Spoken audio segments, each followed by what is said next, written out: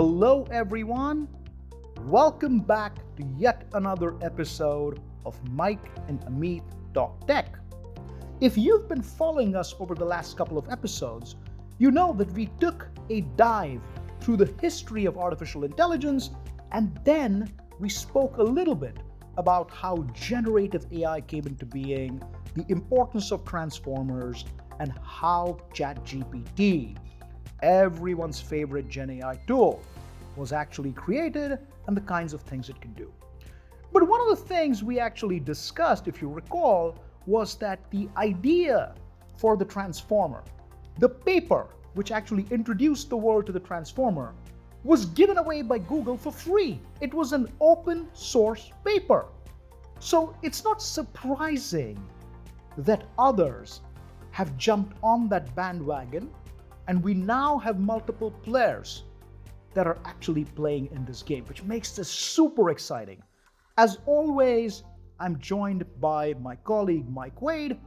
Mike, obviously, OpenAI was right off the blocks. They had GPT-1, GPT-2, GPT-3. They released GPT 3.5 to the public, which caught everyone off guard, including the original gangsters, right? Google, who actually invented this thing to begin with.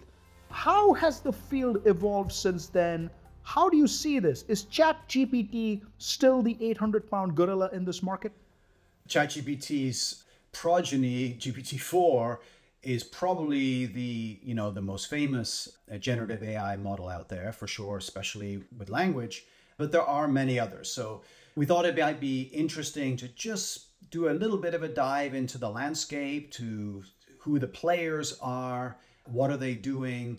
There's a lot of companies with very, very deep pockets out there now competing in this landscape. When ChatGPT came out on the scene in November of 2022, it was like a bomb went off. There was just so much better than anything that was out there. And you felt that, it has a huge head start. But in fact, we're seeing that a lot of other players are coming up with very, very, very good competitive models. So maybe we could start by looking at the company behind ChatGPT, which is OpenAI. It's not one of the big digital giants. They actually have a very interesting history, don't they? They have an interesting history, right? It was kind of set up. I mean, the name sort of says it, right? OpenAI is as a, almost a reaction against the big digital giants, which are doing things behind closed doors. This was going to be open with a purpose to ensure that artificial intelligence benefits all of humanity, right? That was the original purpose. And some Silicon Valley luminaries put in money up to $1 billion in total. People like Elon Musk and Reid Hoffman and Peter Thiel and Sam Altman, who was at that time the head of Y Combinator, who since became president of OpenAI. They put the money in to develop kind of this open, let's help humanity, which is what they did.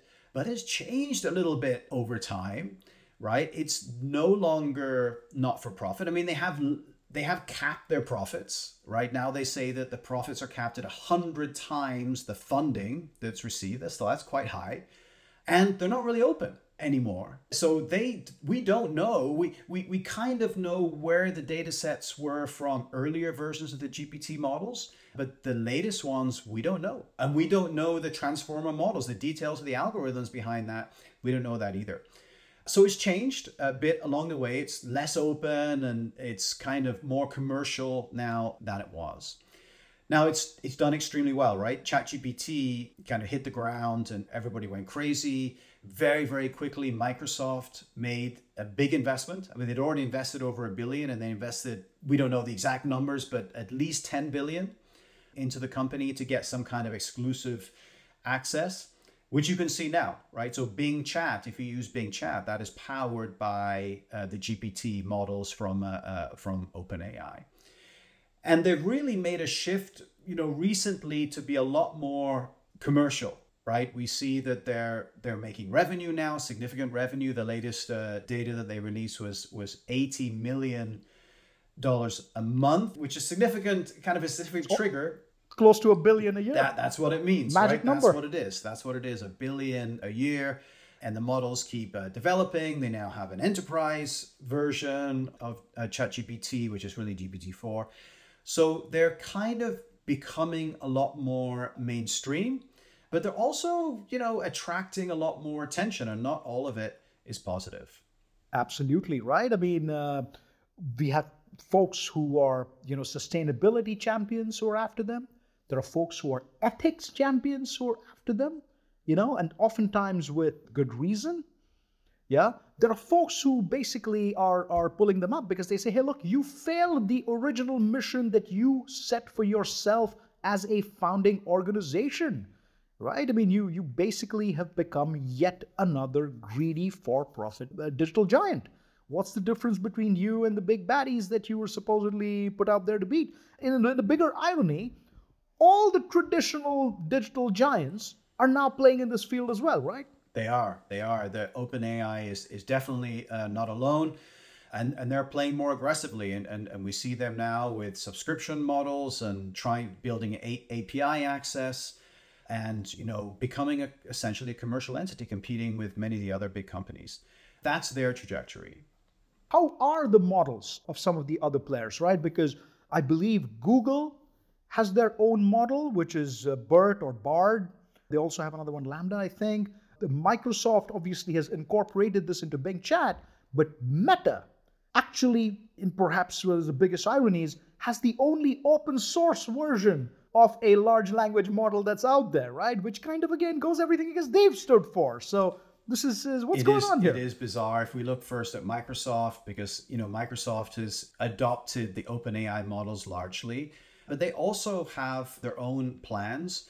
It took them a while to get over one of their earlier experiments with chatbots, which was this thing they called Tay. Some of you, oh, that was a disaster. Some of you may remember this. This is we can laugh about it now, but 2016 they released a chatbot out there. Hey, everybody can play with this thing. It's fun. It's dynamic. It answers you.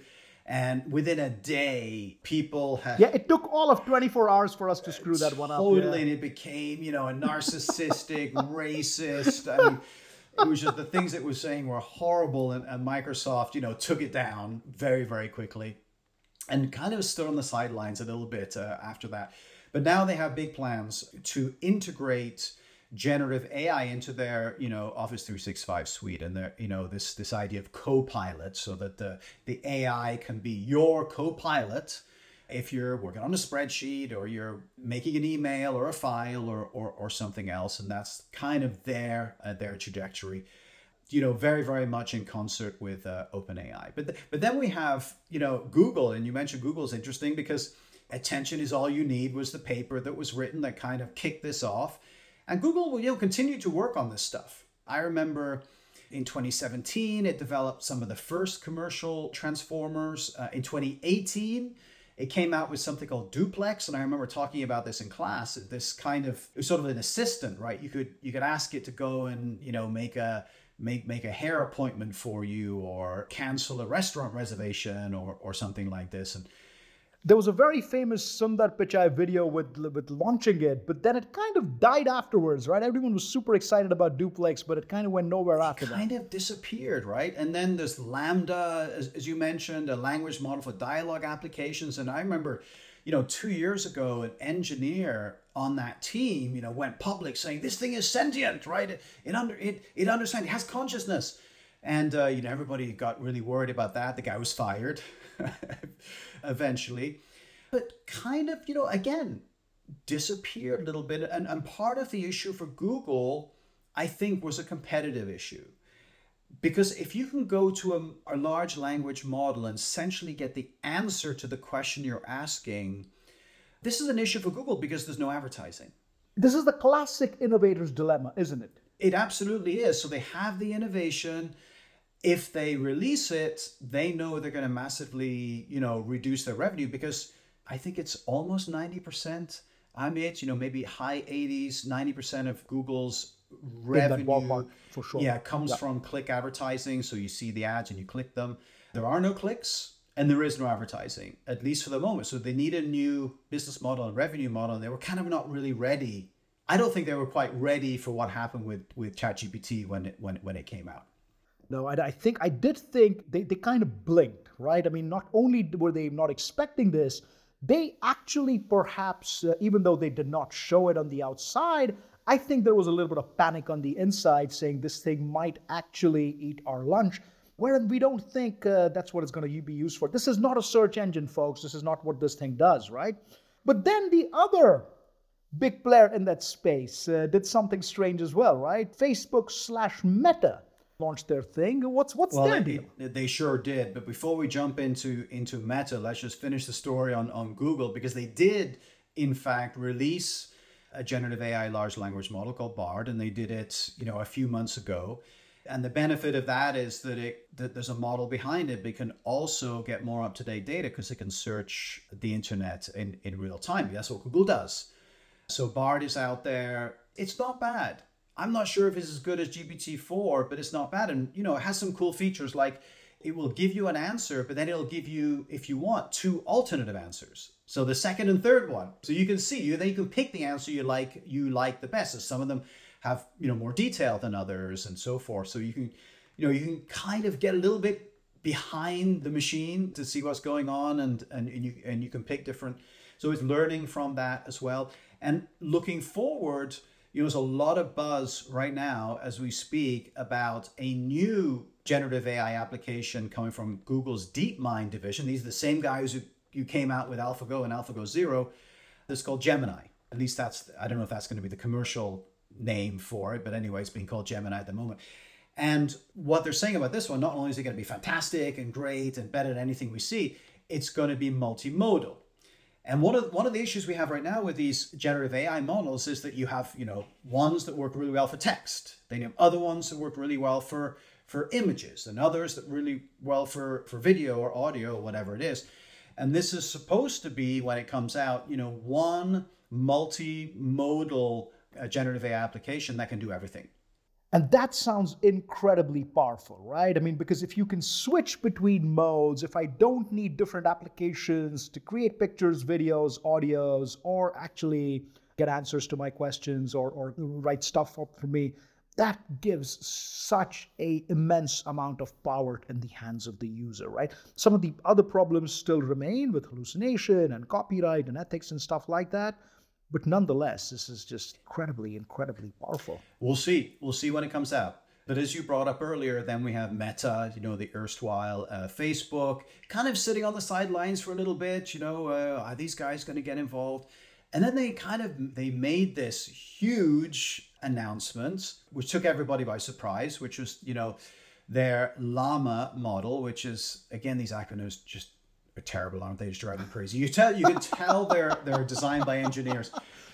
That's absolutely right. Large language. So we have we have a Lambda, we have a Llama, we have a Vicuna. Last I checked, and it goes on and on. And probably the worst is GPT. I mean, nobody can say this correctly, right? That's right. GPT, come on, it's the worst acronym ever. But a close second is Llama from Meta, which is large language model, Meta AI, and they opened it up. So essentially, they said, here you go. Anybody can use it. You don't have to pay. Individuals, enterprises, whatever. They had some limits, but very, very few. Go for it. And I think they felt they needed to catch up, which is probably true. So by making it free and open, that's one way to do it. And one of the things they did, this was with Llama 1, not Llama 2. They didn't do it with Llama 2. Llama 1, they actually told everybody where the data came from. And this is something we didn't see with the other ones. They're very, very cagey about this. So we know the data set from which Llama 1 was drawn. And it's probably the same for all the models. So if we look at where it came from, there's some obvious ones like Common Crawl, which essentially is just crawling the web and just collecting everything you can find. I mean, there's trillions and trillions of data points there, billions of web pages. In addition to that, as you mentioned earlier, GitHub, all the data from GitHub, Reddit, right? All the conversations that you got from Reddit, Wikipedia in all 20 languages. That's part of the foundational data set for Llama. All books that they could find in Project Gutenberg, which is tens of thousands, probably maybe hundreds of thousands of books, plus other book repositories they're not completely clear on, but I think includes some that are probably copyright. And they got in trouble for that. They got in trouble with that, as have some others, because they're using copyright material. LaTeX source code for scientific papers is in there. All kinds of Q&A, from Stack and all kinds of other things. So it's a massive database, and we kind of have an idea where it's come from. So Meta is an interesting one because they've come in with their positioning as we have a great model and we're going to give it away for free. And this makes this whole landscape really fascinating, Mike. And I know we are not still done with describing it all, but nonetheless, because already we're starting to see that this thing is getting almost, not really, but almost moving towards a commoditization kind of a problem, right? Because really, is there for an average user, obviously for a power user there's probably massive differences, but for an average user, is there really a difference between the GPT and a BERT and a llama and a lambda, and how much of that is going to play out, right? And this is perhaps a conversation for a future and even podcast. if there are differences, are they good enough, right? Have we got to the point where it's really good enough for what I need? So I don't really care that this one is slightly better at this not very commonly used application, because that's not something that I care about.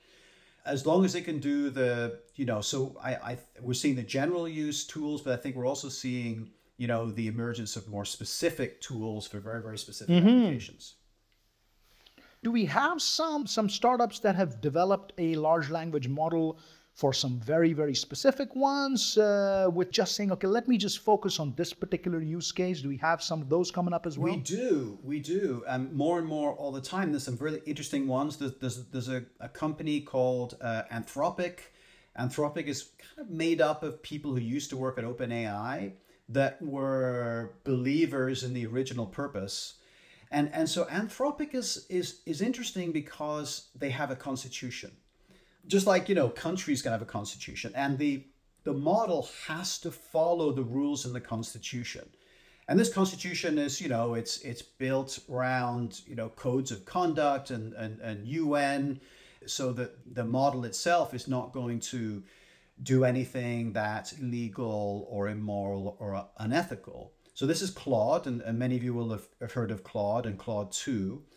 And these are big, powerful models. Claude 2, allows input strings of 100,000 tokens. That's about 75,000 words, like a novel.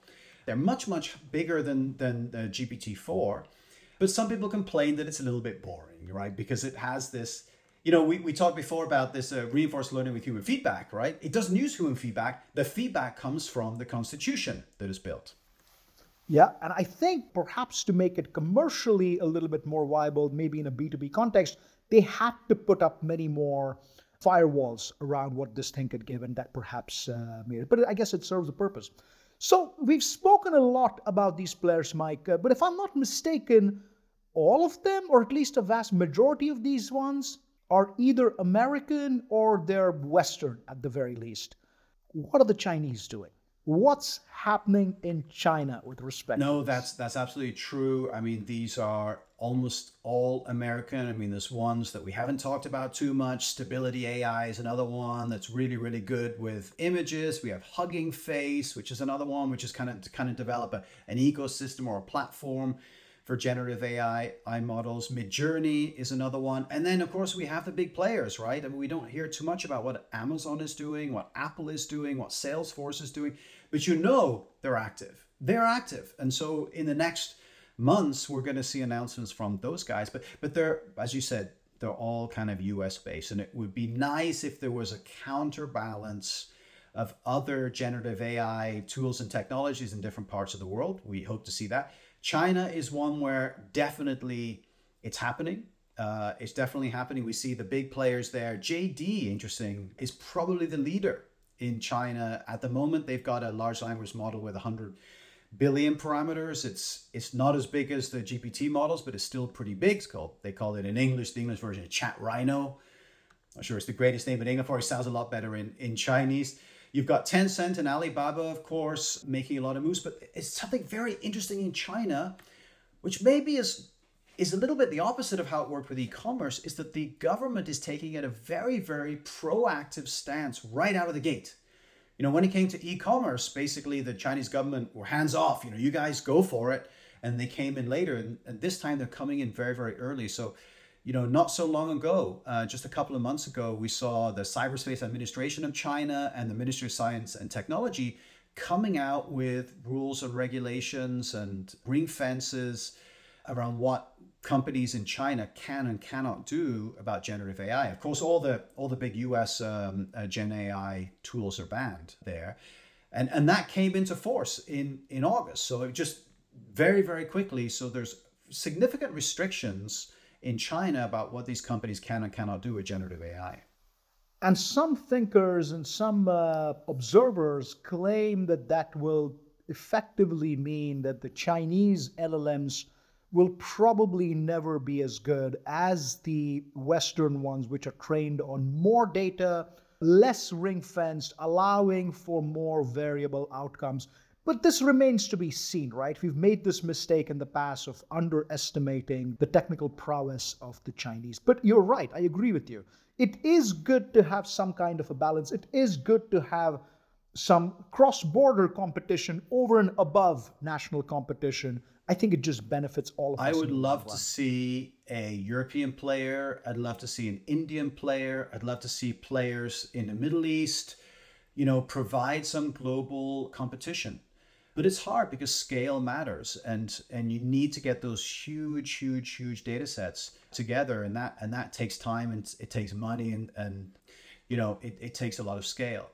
So that would be nice. But nevertheless, even with the predominantly US based generative AI companies today and digital giants, we're entering into an extremely dynamic and extremely exciting ecosystem. Competition is good, and I think it's only going to get better.